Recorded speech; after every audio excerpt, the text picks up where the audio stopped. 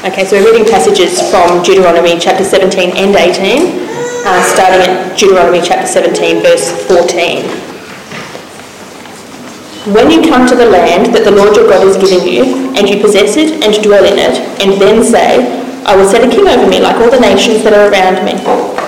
You may indeed set a king over you, whom the Lord your God will choose. One from among your brothers you shall set as king over you. You may not put a foreigner over you, who is not your brother. Only he must not acquire many horses for himself, or cause the people to return to Egypt in order to acquire many horses. Since the Lord has said to you, you shall never return that way again. And he shall not acquire many wives for himself, lest his heart turn away. Nor shall he acquire for himself excessive silver and gold. And when he sits on the throne of his kingdom, he shall write for himself in a book a copy of this law, approved by the Levitical priests. And it shall be with him, and he shall read it in all the days of his life, that he may learn to fear the Lord his God by keeping all the words of this law and these statutes, and doing them, that his heart may not be lifted up above his brothers, and that he may not turn aside from the commandment, either to the right hand or to the left hand, so that he may continue long in his kingdom, he and his children in Israel. Then we move into chapter 18, verse 15. The Lord your God will raise up for you a prophet like me from among you, from your brothers. It is to him you shall listen, just as you desired of the Lord your God at Horeb on the days of the assembly, when you said, let me not hear again the voice of the Lord my God, or see this great fire any more, lest I die. And the Lord said to me, they are right in what they have spoken.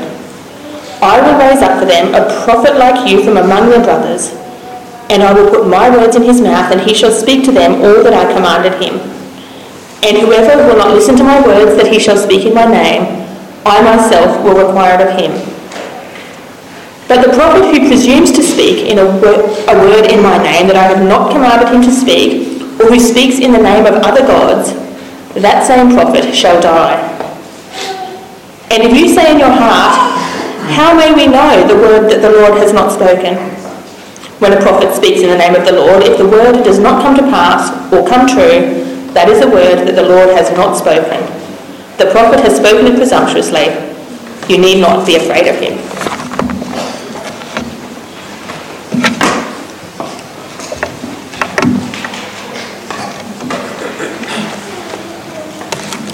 Thanks, Francis. Let's pray for God's wisdom and help as we look at this passage together. Heavenly Father, we thank you for your word. We thank you that all of it points us to the Lord Jesus for salvation, is able to make us wise to live as your people. Lord, please give us understanding by your Spirit, and please work it through this part of your word to point us to the Lord Jesus. In his name we pray. Amen. You know, we long for good leaders, right? Given the last few months, it hardly seems worth saying, but it's true. We want leaders who are just and fair, who tell the truth, who keep their promises. We want leaders who aren't driven by their own motives and agendas, who are courageous enough to tell the truth to power and stand up for what's right. We want leaders who love the Lord and care for people. And that's not just in the world of politics, right? We want leaders in every part of life. We want just judges who will judge fairly and punish those who deserve it. We want religious leaders who truly teach God's word and lead God's people with courage and integrity. We want bosses who are fair and kind. We want school principals who lead with integrity and care for our kids. We long for good leaders. And if you listen to all the campaigning of the last few months, you might end up thinking to yourself, if we can just get good leaders, everything will work itself out. Crime would be solved, the economy would flourish, the housing crisis resolved, people cared for. So how do we find good leaders? And what does it look like when they lead well? You know, these aren't just our questions, not just modern day questions. These are the questions behind these chapters of Deuteronomy 2. Remember, the people, they're just about to go into the land that God promised them. This rich and beautiful land. And Moses sits them down and he tells them how they're to live as God's people in the land that he's giving them. He's laying out for them this good life that God is giving them, a loving life with the living God. And as God's people, they're supposed to live different, to live holy lives that reflect the character of the God who rescued them from Egypt. They should also be led different. See, Moses, he's about to die. He's been the leader. They're going to need good leaders. Leaders for every aspect of life together. They're going to need just judges and good kings and faithful priests and true prophets.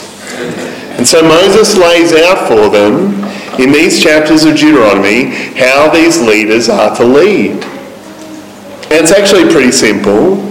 Moses shows us that God's people need good leaders who love the Lord, obey his law, and reflect his holiness. But these aren't just guidelines for God's people then. They're actually helpful for us now as we long for good leaders. You see, these laws, they show us how futile it is for us to trust in human leaders to solve all our problems. And these laws, they're going to point us to one leader who we can truly put our hope in. So let's dive in. Moses starts with guidelines for a just judge.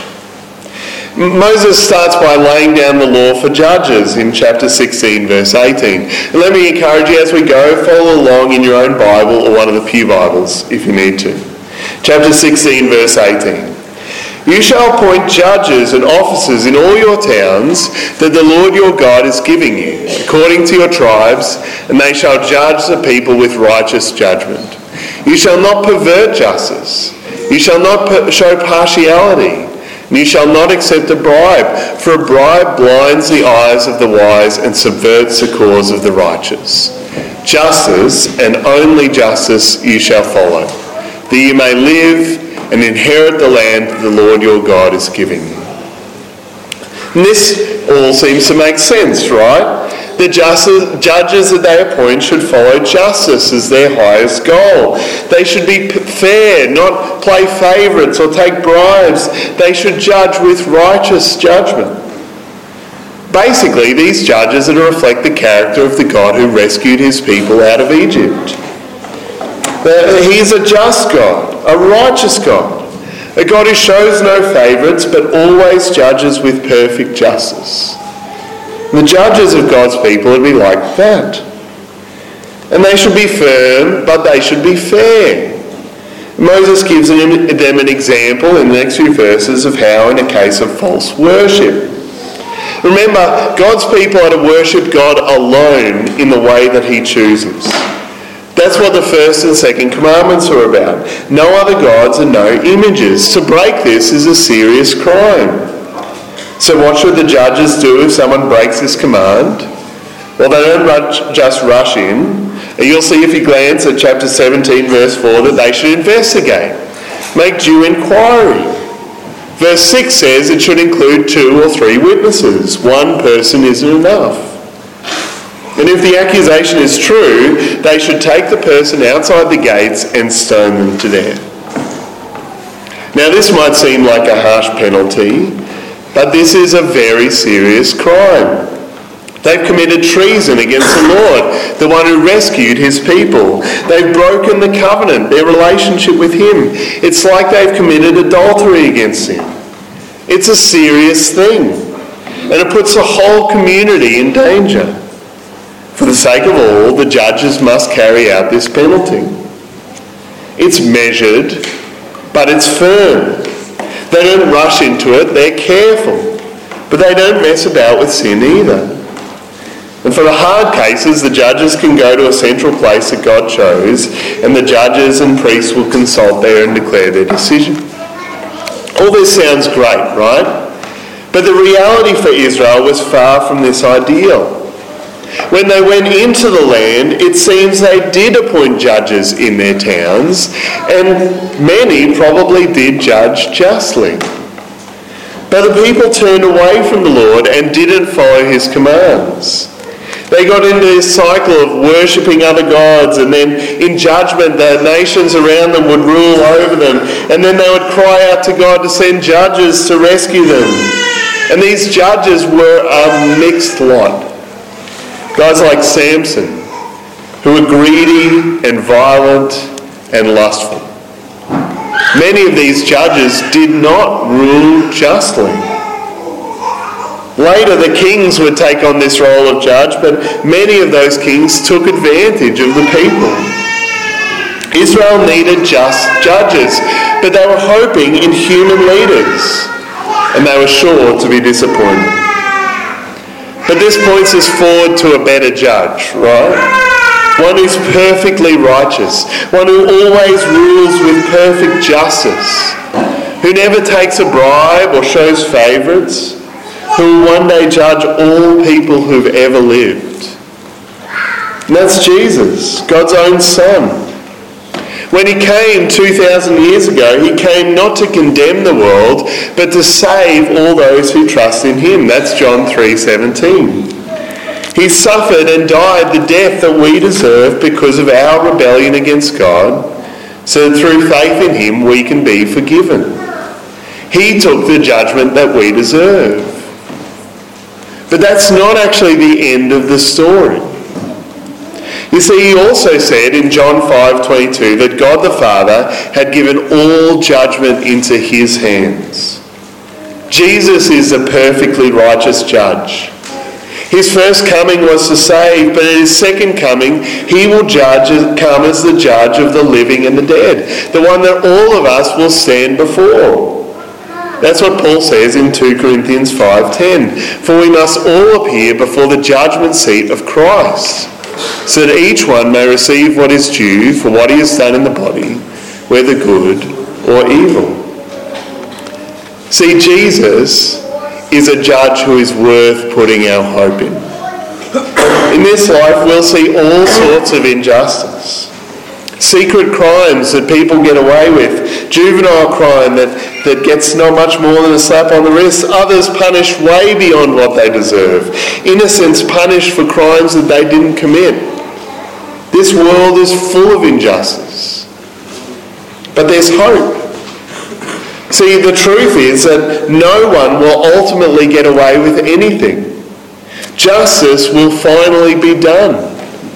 All sin will be justly punished, whether through Jesus' death in our place or eternal punishment for those who don't trust in him. No human leader can fill this hope for justice. But Jesus, God's own Son, is the just judge who will set all things right. Which brings us to our second category of believer. The people don't just need a just judge, they need a good king.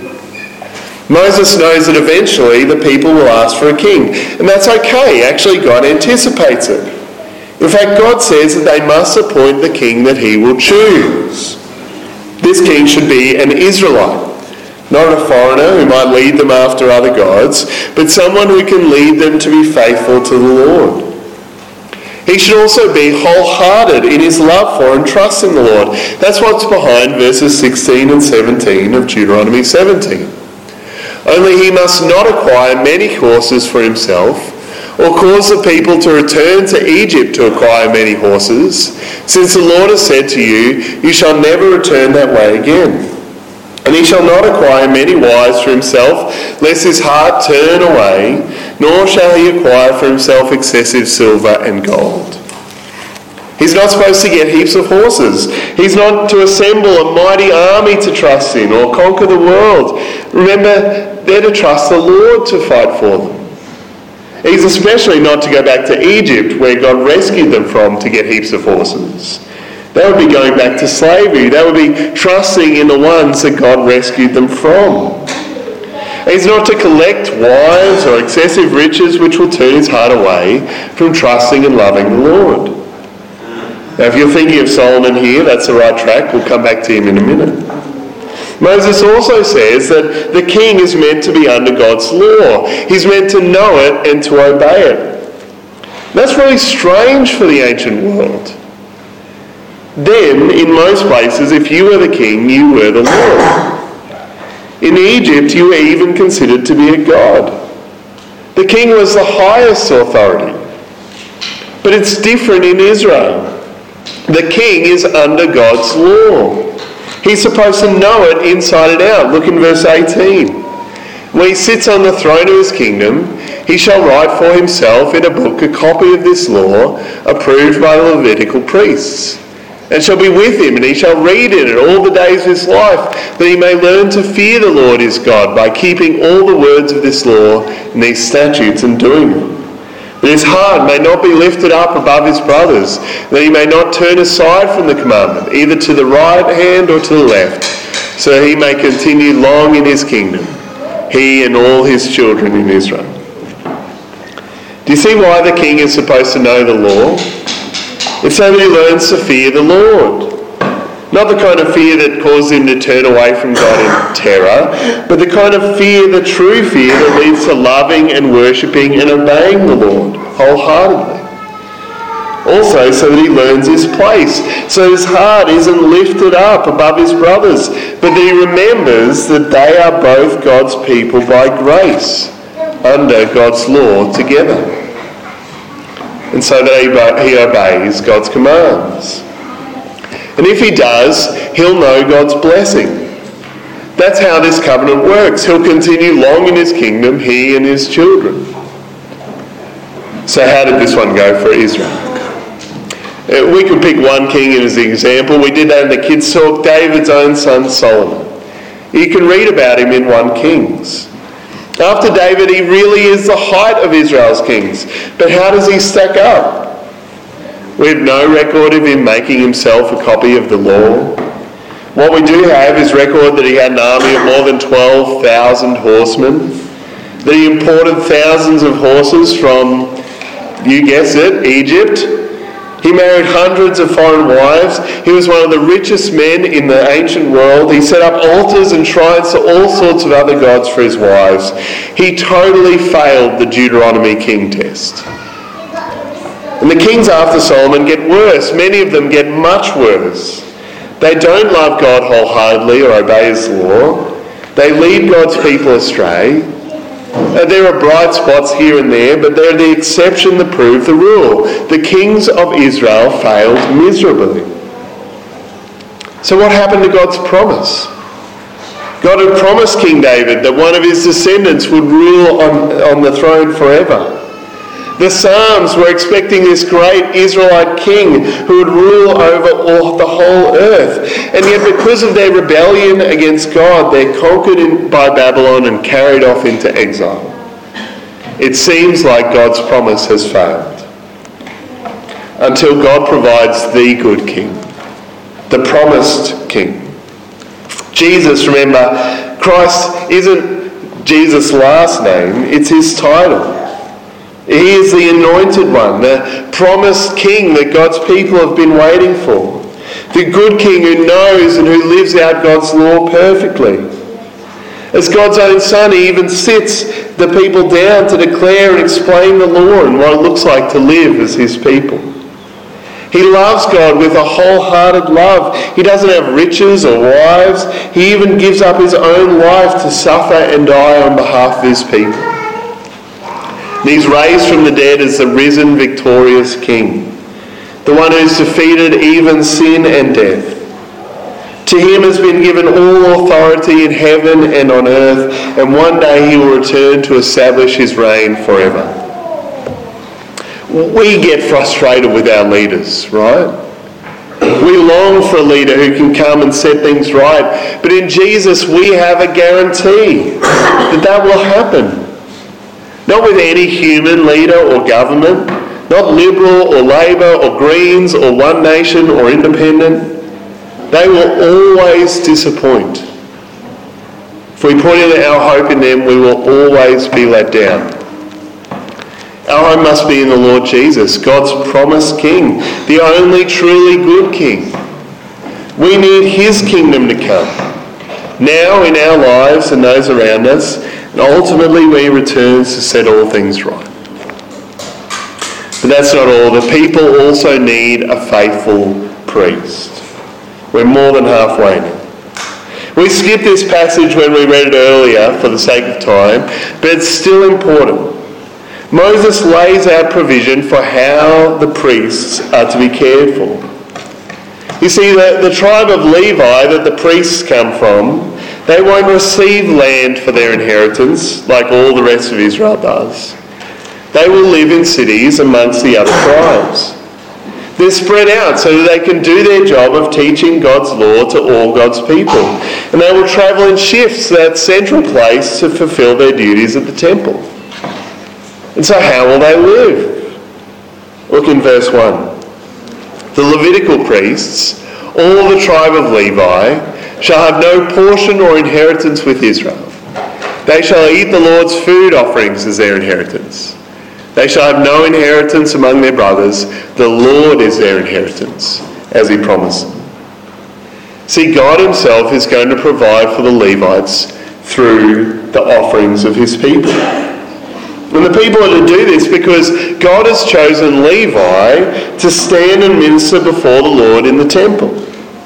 Not only do they act as teachers, but they're priests, mediators, go-betweens between God and his people, representing the people to God by offering sacrifice and representing God to the people by proclaiming the law.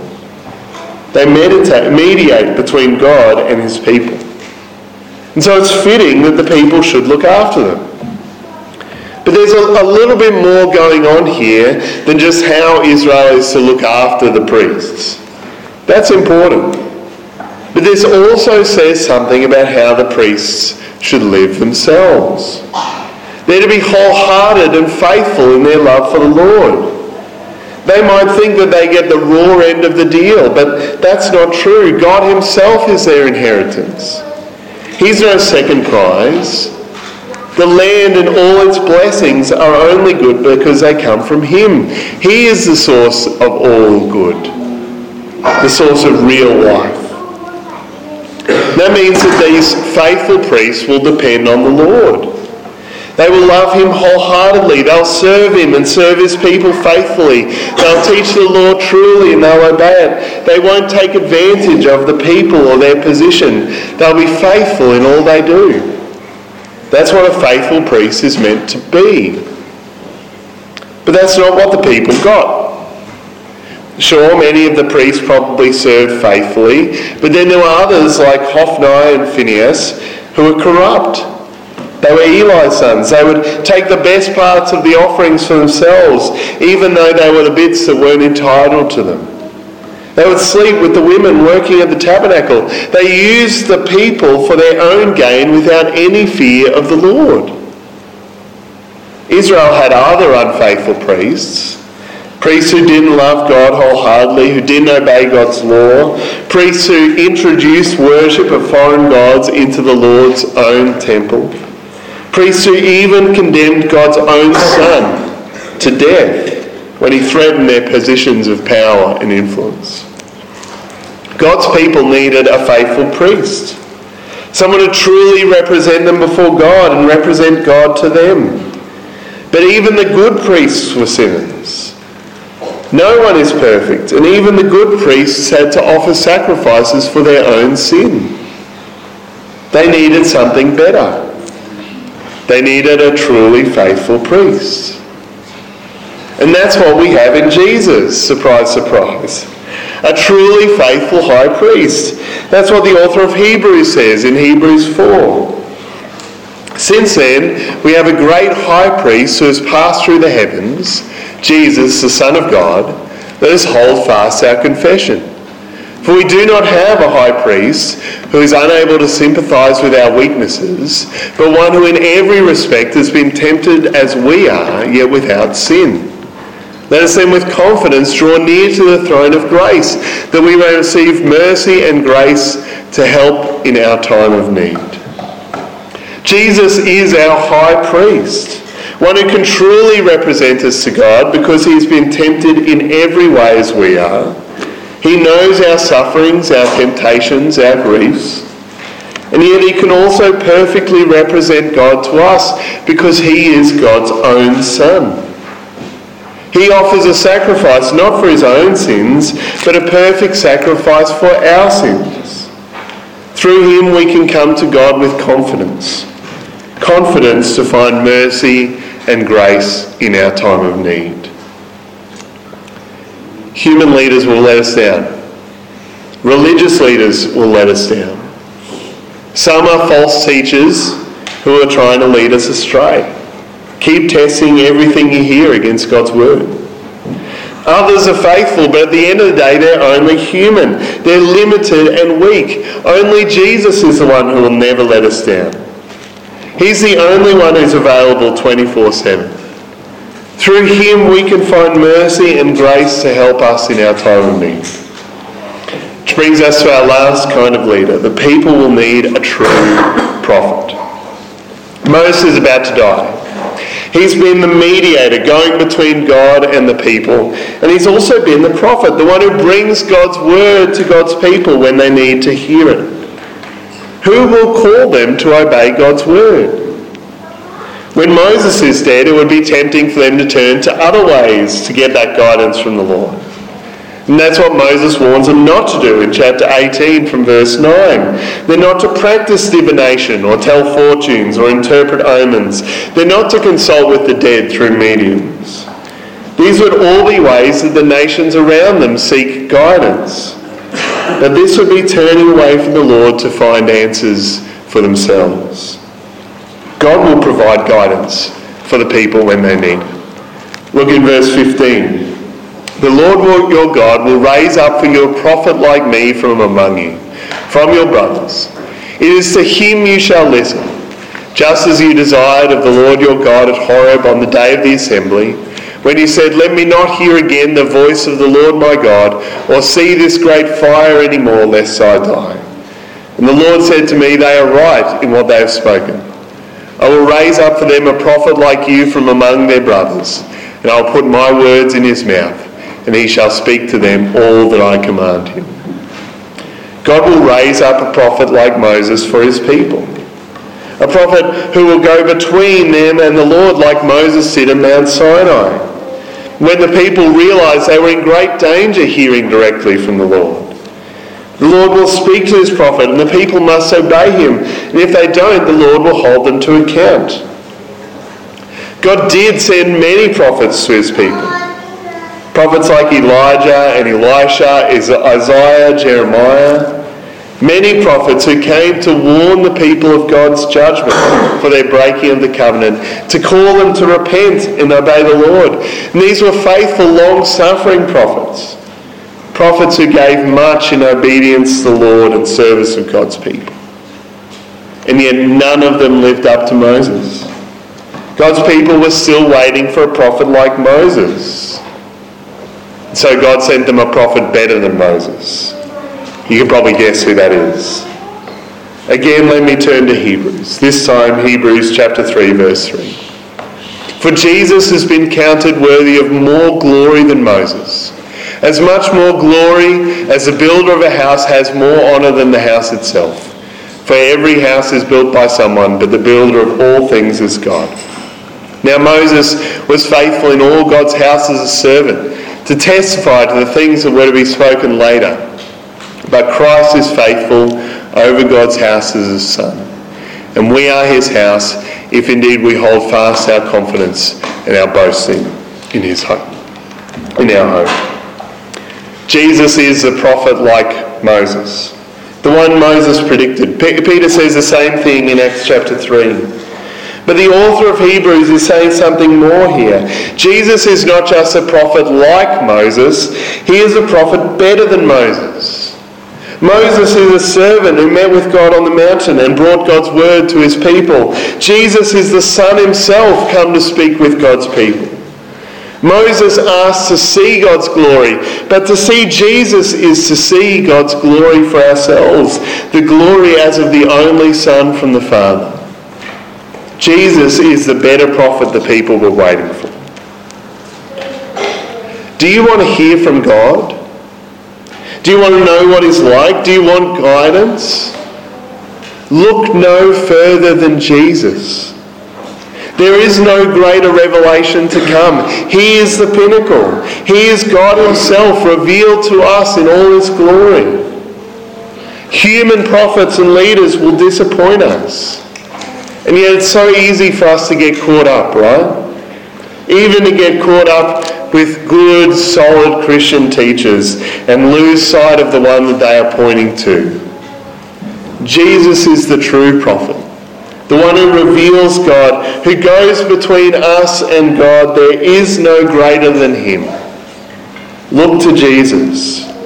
Trust in him. Listen to what he says and obey. He is the true prophet that God has given to his people. God's people, they longed for good leaders. Moses gave them guidelines to show that they needed good leaders who love the Lord, obey his law, and reflect his holiness. But human leaders will only ever disappoint. These laws were always meant to point further, to show that they and we need the just judge who will one day judge the living and the dead and bring true justice forever. We need the good King who has been given all authority in heaven and on earth to establish his rule in us and one day to set all things right forever. We need the faithful priest who is wholehearted and faithful in his love for God and who offers a perfect sacrifice, not for his own sin but for ours. We need the true prophet, who is God the Son himself, come to reveal God to us in all his glory, so we might know him in confidence and hope. We long for good leaders. We need Jesus. Let's pray. Heavenly Father, thank you for this part of your word, the way that it points us to the Lord Jesus, the just judge who will bring perfect justice forever, the good King who is establishing his rule in us. And we do ask, Lord, that your kingdom would come on earth as it is in heaven. Jesus, the faithful priest who offers a sacrifice for our sins so that we might come to you with confidence to find mercy and grace. And the prophet who reveals you to us perfectly. Please help us to not trust in human leaders, not to put them on a pedestal or act as if they will solve all our problems, but instead to look to Jesus in hope and to trust in him. We pray this in Jesus' name. Amen.